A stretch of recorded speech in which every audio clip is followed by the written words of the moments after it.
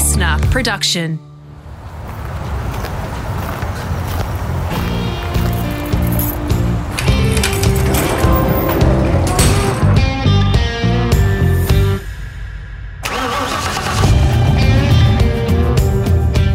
G'day, it's Rusty here, all set for part 2 of my podcast with larrikin, safari and Dakar racer Bruce Garland. If you haven't already, head back to the library and give part 1 a listen, from his early years paddock bashing to the Ford Escort that is a work of art inside and out, plus his memories of Peter Brock. You will absolutely love it. Coming up, the pissometer or the pissophone, some Aussie ingenuity for when nature calls and you're competing. It's very funny.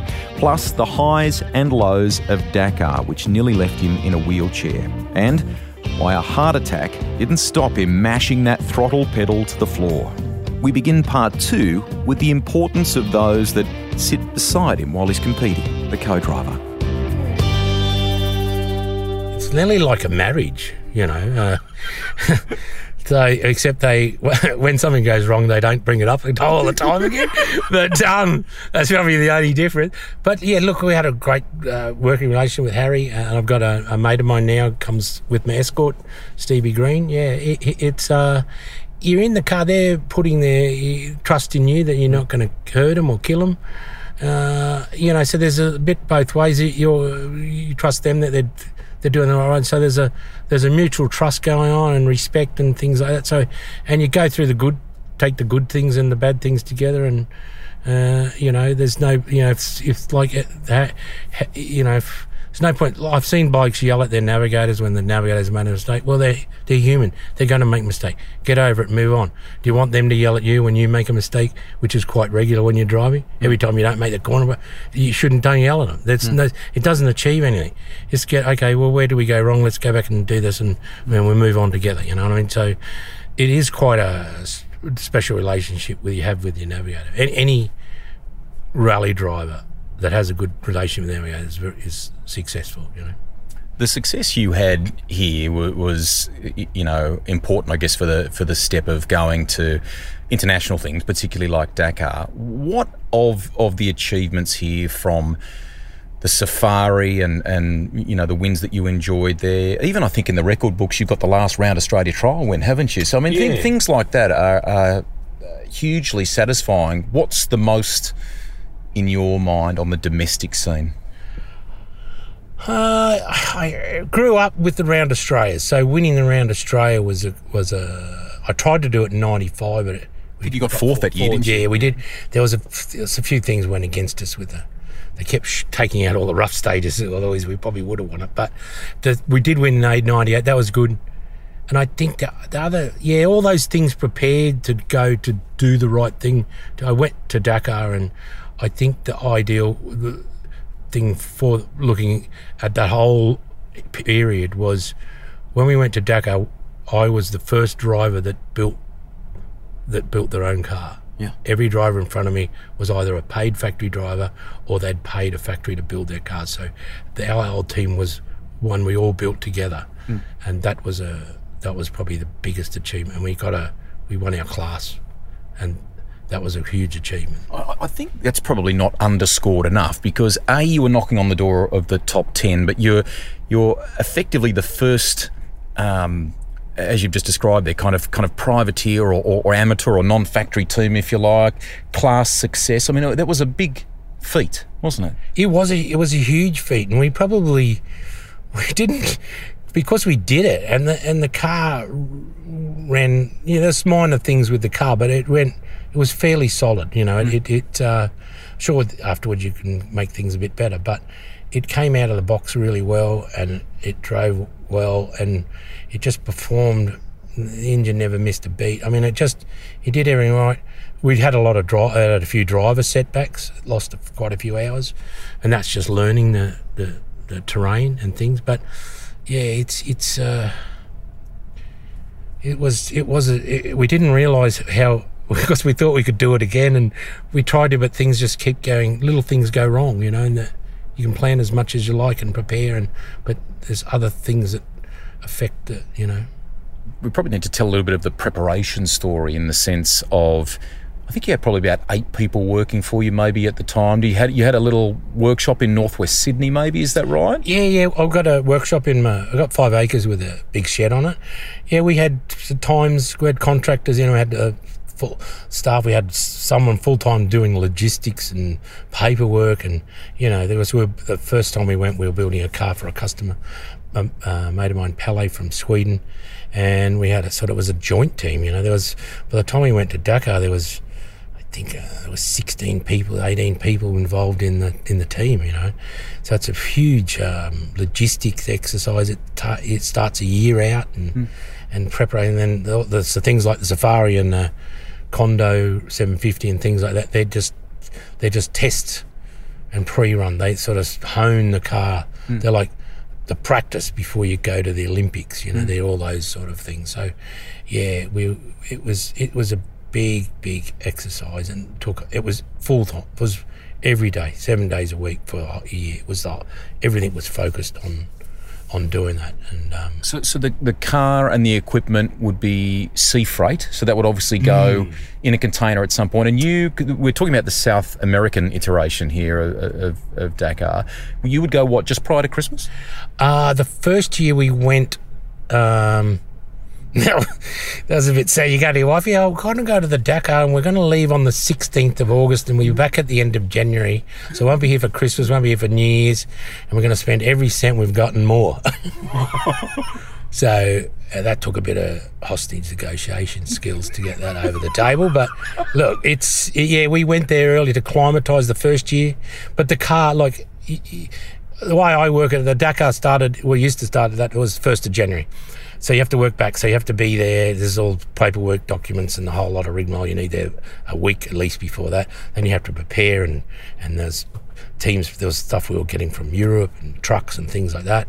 And then we had to get things. It was a logistics headache. So we went early the first time to get acclimatised. And we had to do altitude testing because the engineers for the engine had never been above 2,500 metres, and we were going to 5,000. So we had to go and test the car at 5,000. That's Everest base camp stuff, mate. Yeah. You can't hardly breathe up there. It's pretty hard going, But once you go up there once, and the main thing is slow breaths, lots of water, and don't run, don't rush. If you just walk really slowly, like sheep on a hot day, And once you've been up there, like we went up and did high altitude testing. First time I went up there, I had a headache and I wasn't feeling so good. But then when we went back during the rally, because my body had got used to it the first time. Acclimatised. It did get, it knows what to do. It turned into a thing, and it wasn't so bad, But I'm just trying to go back to the logistics. So the race, so you can look working back from the start of the race, but then the container, because it had to go, it's one of the longest shipping routes in the world, it had to leave in the end of September. So you had to have all the parts, everything made, everything ready to pack, everything, tools, swags, everything in that container. Because anything you forgot, everything cost you $1,000 a box to send it. So if you got it wrong, you could do another $10,000 in freight. Just because you didn't get it in time. And sometimes we didn't have the supply. We went to Dubai, we had overheating problems, so we had to take a whole lot of radiators and fans and water pumps and all sorts of stuff to upgrade the cars, So we had a lot of excess baggage, so we had to pay the customs official a bit of cash to get it through, which was the quickest way to get it through anyway. And look, it worked out right in the end, but it's a big exercise. Yeah, the other thing with the Dakar was 2009, so it was the end of 2008, the global financial thing, and the entry fee for us was about 120,000 Australian dollars, and then the shipping everything was in American dollars, and then for some reason the Australian dollar just went to crap, so the budget that was tight just went way out the window, like it was hundreds of thousands of dollars. So we had to reassess everything. And anyway, we had to cut back our spare. We had to do a real shuffle to get the numbers to work. And then when we sent it, we didn't have any money to pay for it to come back. So we just hope we're going to do all right. So yeah, because it was like, I think our shipping bills were like $60,000 or something for fees and war fees and stuff like that. But then because we did so well, one of the cars went to Bangkok Motor Show and then down to Malaysia. So Isuzu helped us with all that in the end. So it wasn't too bad. It was better than not too bad. Let's go to 2011. It's probably a tough memory in many ways. First of all, to Dakar and the crash. Take us to that moment, what happened and how you immediately felt when you landed. Yeah, well, we were going really well. This is we were running in the top 12, I think. We were up fighting in there, and then that stage early on, we'd ripped the tire end off. We'd hit a big washaway, and we'd got out and fixed it. And then we got a bit lost, and then we come to the dunes, and then we were mixing it with the trucks. And the problem was with the trucks is they can't see you, so they'll come over the sand dune and land on top of you. So I came into the dunes, and there's a truck on my right. I can still picture it now. There's a truck on my right, another one on the left, and we're all heading to a waypoint up the top of the sand dunes, and there's thousands of spectators up there, and there's cars bogged everywhere and motorbikes bogged, and in amongst this there's other motorbikes coming in and quads, so they're all verging on the GPS point up in the top of this dune. And I was running on top of a ridge, and I was looking at the truck near me because I was about to turn and come across in front of it, and I took my eyes off the road, and that thing we were talking about before just happens in a fraction of a second, and it looked dead flat to me. And I looked at the truck, I felt the car bogging, so I automatically just gassed it, and then I looked up, and it went into a ravine about a width of a car down. It dropped probably maybe 2 stories or something, and then straight back up again. So so I've gone over with the throttle on, and then I've gone, shit, we're going to get stuck when it lands. If I don't keep the throttle on, we're going to get bogged down here. And that was probably the worst decision I made, because as it hit, it drove my throttle in more, and then the car hit really hard on the nose and slammed down that hard. I didn't know at the time, but it actually broke my back, a compression breakage, and we launched back out of the ravine, and the pain was incredible. It just was like a lightning electric shock went right up my body and out to my hands, and we both we stopped and got out of the car. I was just screaming in the pain, and then we carried Voltaren and some Panadol, so he took some of them. How many Ks did you have to go on the stage? I still another 30 through the sand dunes. So, but the impact was that hard, it broke the engine mount bracket off the side of the block. So it broke a huge chunk out of it was a massive hit. I don't know how many Gs it was. The boys' calculator was horrendous. I mean, to break what it broke, to break the engine, it was a fair hit. But then we couldn't drive it up the dune because the engine was jumping around. So I was in so much pain. Anyway, some locals helped us, and we jacked the engine up and I said, have you got any 4x2 wood? And they don't even know what I'm talking about. There's no tree for about 1,000 kilometres. So I need a bit of wood under the sump. So I walked around the car, and we had the snatch strap. Yeah. So I got coiled up, and I went, oh, that'll do. So we jacked her up, put the engine on the sump guard, and then we zip tied the engine onto the chassis. Mm-hmm. And it was good enough to drive out, and I drove it out, and it was, geez, and I hit it a couple of more times, just little hits, but not bad as that, and I was in a lot of pain. So I thought, maybe I've hurt my kidneys or some bloody thing. I wasn't thinking that it was going to be my back. So we got in, had a shower, took some more Panadol, and I'm lying there, and the pain just was getting worse. So I went down to the medical thing, and the boys are fixing it. They got to re-engineer the hull. They're going to mount the engine. So you're with the Dakar medicos at this stage? Then I went down to the medico. So the boys are left with the car. I said, I'm going down to the doctor to see if there's something wrong with my kidneys. Because they said, we've seen you hit the thing ground hard before, and you're not in that much pain. There's something wrong. So they told me, I go down there. They give me an x-ray, and they said, next thing I know, I'm in an ambulance going to the hospital. And then they're all Spanish. I didn't even know. I had my phone. I had nothing. So I rang home. My wife was getting her hair done down the road. I said, I don't know where I am. I've hurt my back. and I don't know where. I can't contact the boys so you have to tell them, because I went and had a CT scan, and then they took me in a wheel. They took me in the AM sitting up, and then as soon as they did the X-ray, they strapped me on the gurney, and then they wheeled me into a hospital with all the other wounded for about 4 or 5 days. We were in there, but the extension to this is that the fracture was big, and it was very close to your spinal cord. Is that right? How close did that go to a life-changing moment? They said if I'd have hit it again, I would be paralysed. It was pretty close. They said, well, look, I went back and saw this specialist back here, and he said 3 months it'll be 80%. So I'm still calculating I'm going to do another rally, 80% in 3 months, so I want to do another one in 5 months, see? Yeah. So we were going to do a rally and sent the car to the UAE, and it was just on 3 months. I said, I'll be right for that. But then I had the heart attack I was sitting two months waiting for it to heal. Yep. Didn't do anything. And then I had a heart attack.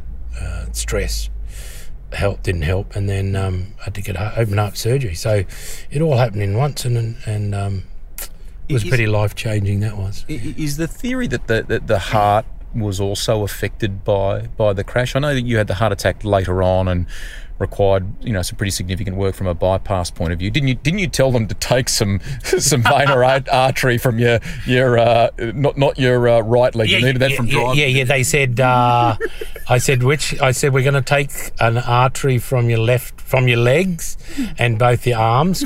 I said we'll take it on the left leg, because if it shits itself, I can still drive. And I said, don't dick around. I want -12. Give me the big hoses. I don't want ones that block up easy.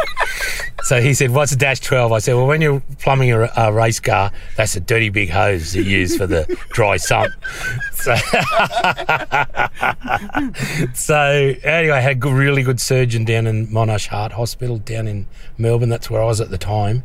And they said, looks like you haven't damaged because that's the problem when you get a blockage that stops the blood flow and the muscle dies, and it doesn't recover. Your muscle in your heart, once it kills the muscle, it's damaged forever. So they said, look, it looks like you're lucky it didn't damage it. So then I had to go through the whole rehab process, which was very long and painful, because I'd already had the broken back and broken ribs, so they were sore. Then they cut my chest open, spread it all apart to do the surgery, and then they banged it all back together, and oh man, it hurt.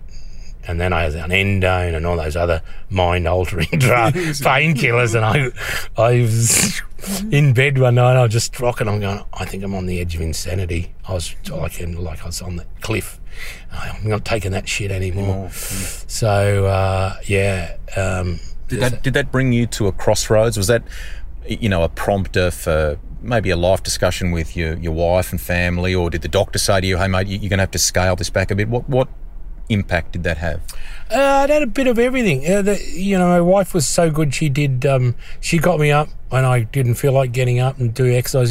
The main thing with any of those operations is get up and get moving as quick as you can. And then we started off with small walks, and then we went bigger. And then sometimes I couldn't make it home, and she'd go and get the car, and and it worked. So it reassessed a lot of things after that. I was a bit high strung. To drive that project, you need to be quite passionate, and it's you've got to push to get things the way you need to know that they need to be done. And I just thought, if I get angry with somebody, someone does something wrong, and just don't worry about it. At the end of the day, start another day. Don't go back over what went wrong last week and someone did something wrong. It's not worth it, So I did that, and then I reassessed. I really wanted to go back one more time, and eventually I got better, and then I got a personal trainer, and he helped me get back. I went to physio and got back strong enough to go back again. We went back, but we had car issues the next time, and then we didn't finish, unfortunately.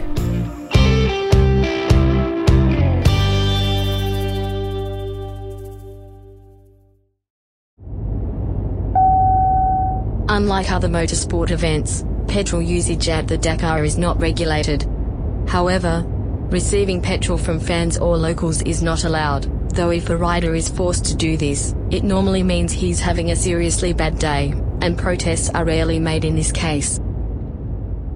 Bruce, to get there, to get to Dakar, I mean, for a Toby Price to win it on two wheels is a massive thing, and I don't know that everyone in our world, in motorsport, I think people appreciate it and understand it, but in the broader community, maybe people don't. But even to do what you did, to be that first non-factory driver home that time, to be on the edge of the top 10 with the minimal budget relative to others, I mean, they're big things. Yeah, they were big achievements. I mean, when you're in the mix of doing it at the time, you don't realise that, sometimes. And you got a licence in, was it an A-grade endorsement or something? What was the... A seating. Well, we got A seating back in the 90s. Well, that carried on. I did get the top seating. So, and then when you start the Dakar, you start in the top 20, and it gives you if you have something wrong with your car, the worst you're going to start is 20. So we had that, but we'd also got an A seating, which was the best of the that you could do. There was only 40 or 50 people in the world had a seating at that time.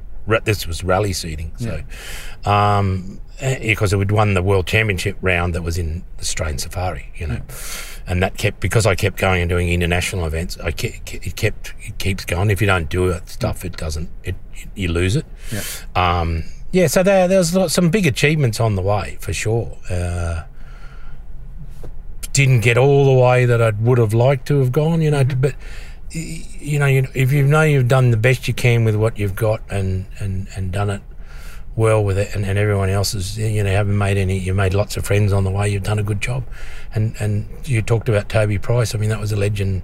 He, was so good. I was so happy for him to win that, because I knew how hard it was. And anyway, he was the first Australian to win that. Yeah. He was the first non-European to win. They didn't want him to win. They kept trying to shorten stages when he was leading by miles.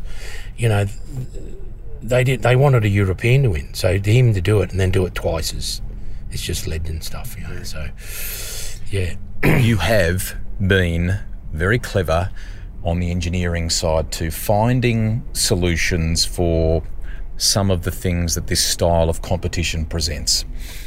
We more or less have patented a thing called the pissophone.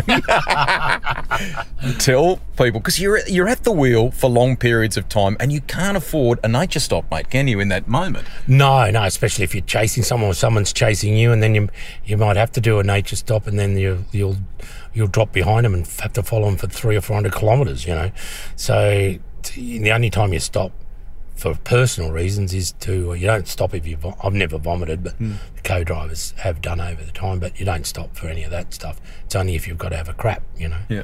But so what happened was, it was a long process we've got enough time. Testing and development. There's a lot of R&D gone into it.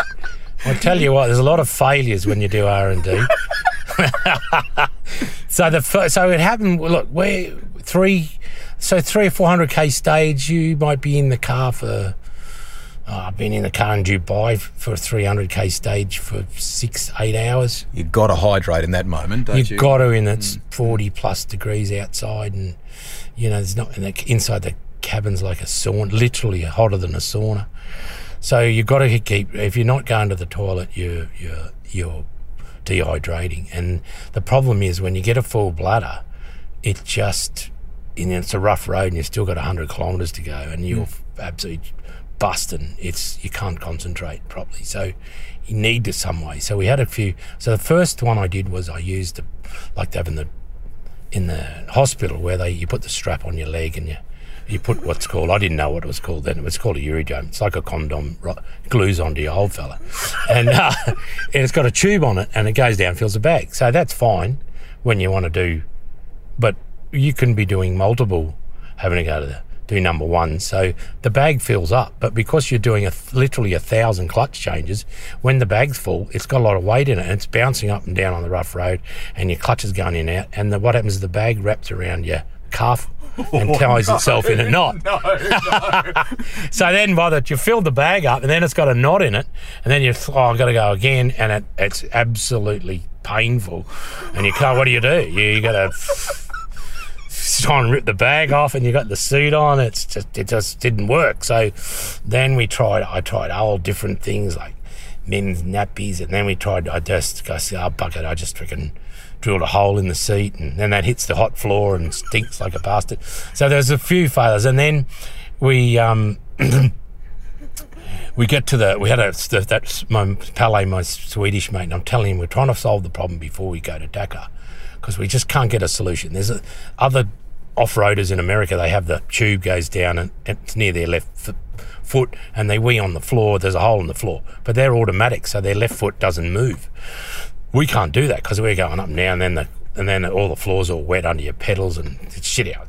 Well, it's not pun, but anyway, it doesn't work. So anyway, the Swedish says, I have talked to the helicopter pilots from the military. He's got the whole thing. He says, you got to shave your jets, crackers and your alpha, and you glue this thing on, and the tube goes down, and you put the bag on the leg. I said, it doesn't work. Yeah, but they're in the helicopter they don't get out for days in the military, I mean, they swear in the bag. I said, mate, that doesn't work. Anyway, first day he used it, 300k stage end, he pulls in behind us. He comes screaming out of the driver's seat, running to the closest tree in agony because it's wrapped around his leg, tied in a knot. Pulls the hose off. It's like a fire hydrant going everywhere, and all over him. And I go, I told you that wasn't going to work. Anyway, so they come up with an idea, and so what happens is because every third or fourth drink you should drink a hydration drink. So the hydration drink, like a Gatorade's got a big hole, because you can't wee into a normal bottle. The hole's too small, especially when it's bouncing. So the Gatorade bottle's the nice size. So what you do is you're going to do. So in the Dakar, there's like, you're going through villages and stuff, so you've got to slow down to 50. So when you'd come to that, you'd get ready, loosen all your seatbelts, undo your seatbelt, the navigator hang onto the steering wheel, he'd finish drinking the Gatorade bottle, and then you'd wee in the Gatorade bottle and fill it up, put the lid back on, and you'd hoik it out the window. So when you're in the Atacama Desert and you come across a Gatorade bottle, it's orange. Do not touch it. Don't drink it. Anyway, so that works all right, but the problem is the villages can be hundreds of kilometres apart where you have to slow down. So we come up with a better, there's got to be a better solution. So we came home, I rang my brother, I said, mate, he's a doctor, he's in accident emergency up in Queensland. I said, there's got to be a way to work. What about that catheter thing? Can we shove one of them things in there? And he said, no, you can't do that, and especially out in that bush for a week. And he said, you've got to go and see what the disabled people have got, different hardware, and the Uridome. So you need a Uridome. So I knew what I had to look for, so I Googled it. Anyway, I go down to the disabled centre in Silverwater in New South Wales. Lovely people. And I go into the girl, and I ask the girl, I said, I want to do this. I'm doing the racing, and I need to, blah, blah, and the bag doesn't work. And I don't know, what options have I got, bigger bags or whatever? And she said, that's unusual. We've never had that kind of thing. He said, but what you need to do for the Uridome is there's this gauge. It's a square-sided thing. A template. There's the half circles in it, and that's like 25 mil, 30, 32, and there's one that's about 50 mil. He says, you've got to go to the toilet and pull the old fella out and measure it with this no-go gauge. Tell me what size it is so I can get you the right one. And I looked at her, and the one that was 50 mil, I said, who has a dick that big on the slack? I mean, it was like a donkey. It was insane. Anyway, so after I got the extra large one, no, I got it. So then I had to go and look at they had this wall of things. They had amazing products to help people to look after loved ones at a home. That thing, right? Yeah. So I've gone, okay, so the technology was, okay, so I got the Uridome, I got a hose. I didn't know how to get it out. I watched in the V8 supercars, and I see the boys walking down the pits, and they got two tubes hanging out the side of their pocket for their dry suit. I gone, shit, because you can't cut the driving suit to bring it out the front. From a safety point of view. So no, it's not legal. So they cut the hole in the pocket. So that's a good idea. So I've gone, I'll do that. So then I got it, and I bought all these packets of different things, because the problem is then you've got to click it into the floor. Now you can use a proper connection, but then if you get out and forget to disconnect and the thing's glued to your old fella, You go out the door, your old fella goes back in the cab, you know.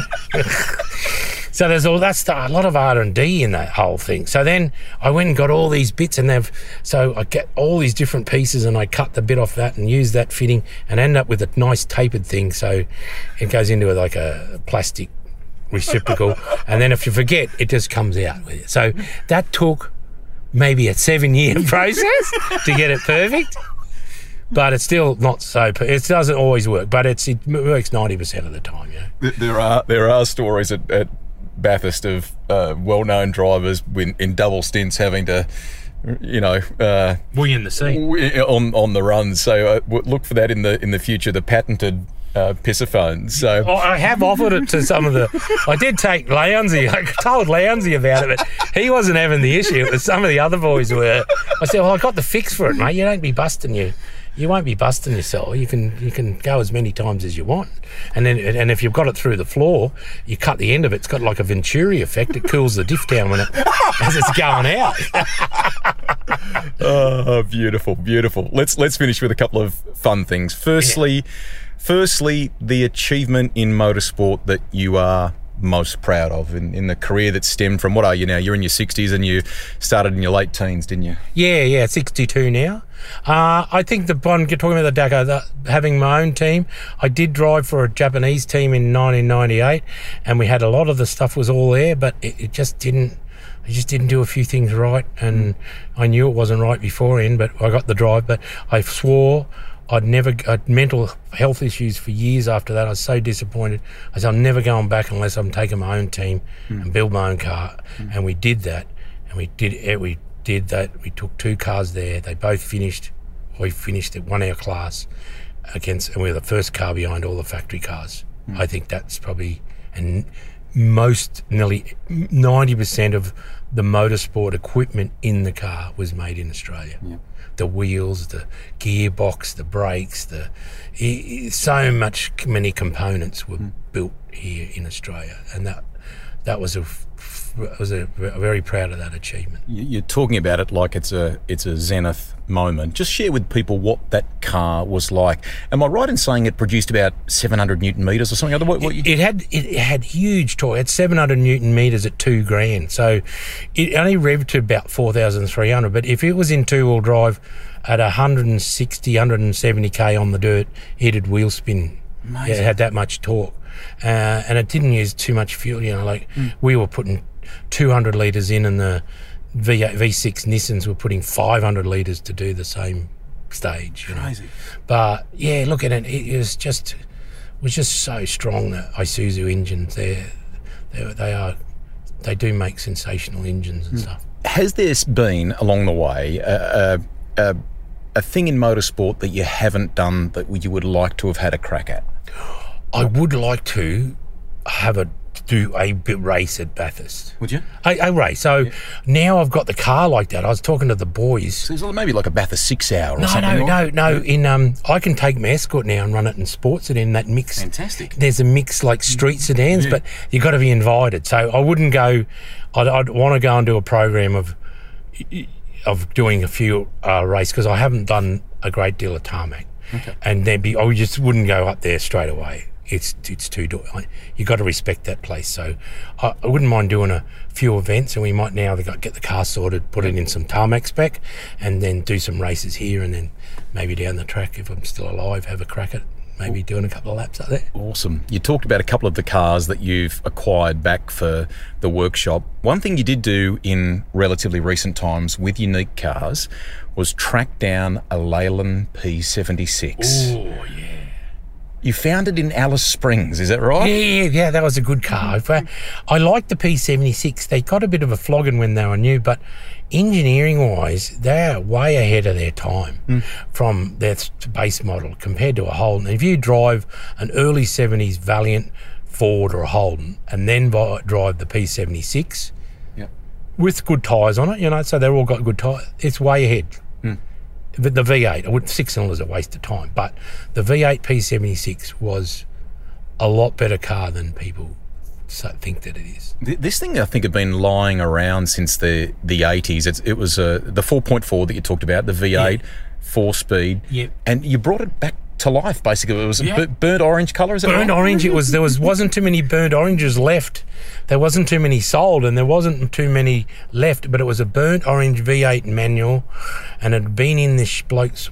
He was a bit of a hoarder collector, and had been in the same spot for like 35 years or something. And it had a Mustang next to it. They had to pull the sheds down. He died, and then they had to sell all of the stuff off. And he had his car collection, and that took him, I think, 2 months to get all the cars out, because they had to pull sheds down to get them out and then pull another shed down to get the next lot out. They were jammed in that tight, and they were looking all the time for a big pot of gold, and under the P76 was a huge bag of coins, but they're only half pennies. But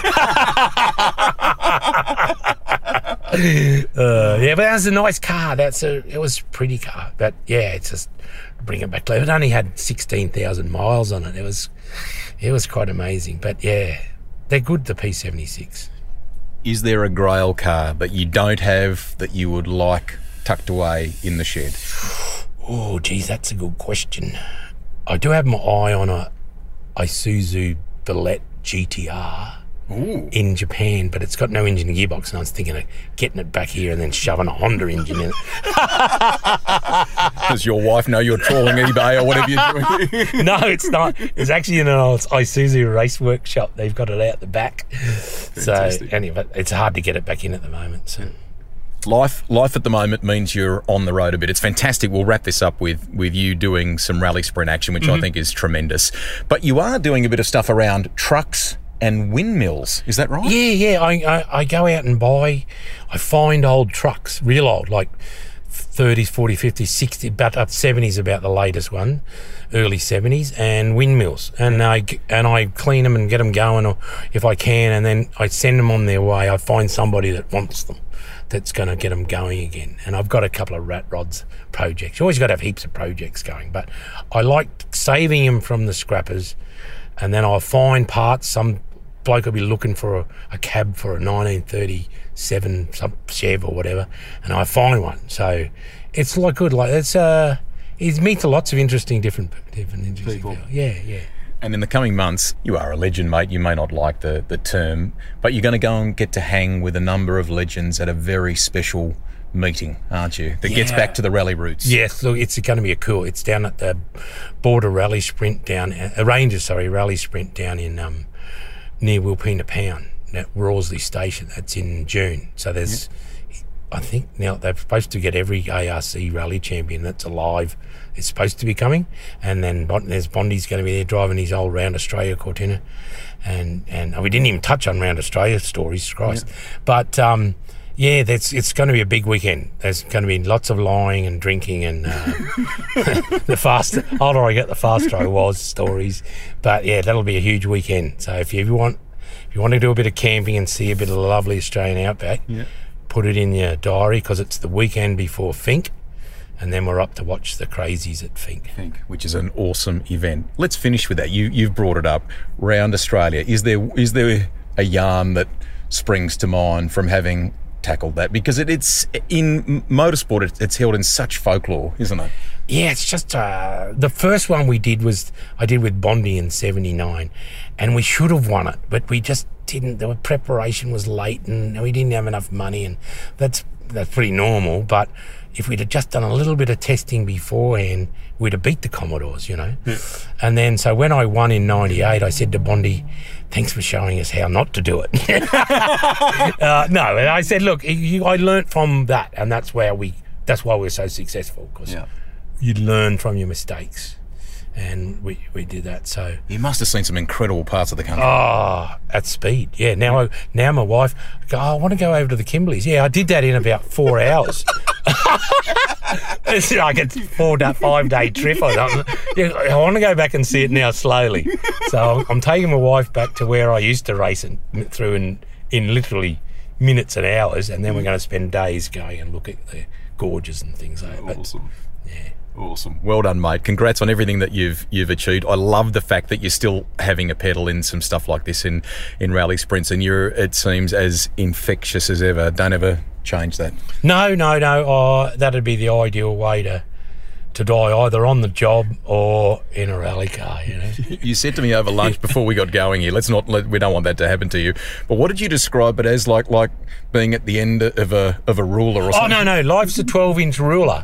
We're in the last 1 inch. Don't waste it, because you don't know whether you're going to get an eighth or the whole inch.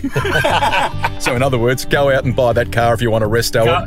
That's it, go and buy it. You want your last cheque to bounce. And my mate said you want the whole chequebook to bounce. Awesome, mate. Thank you very, very much. Thank you, Rusty. Awesome. Good on you, mate.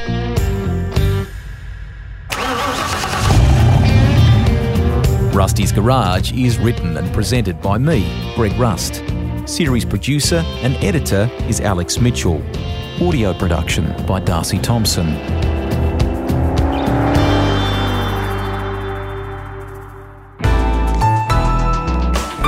Listener.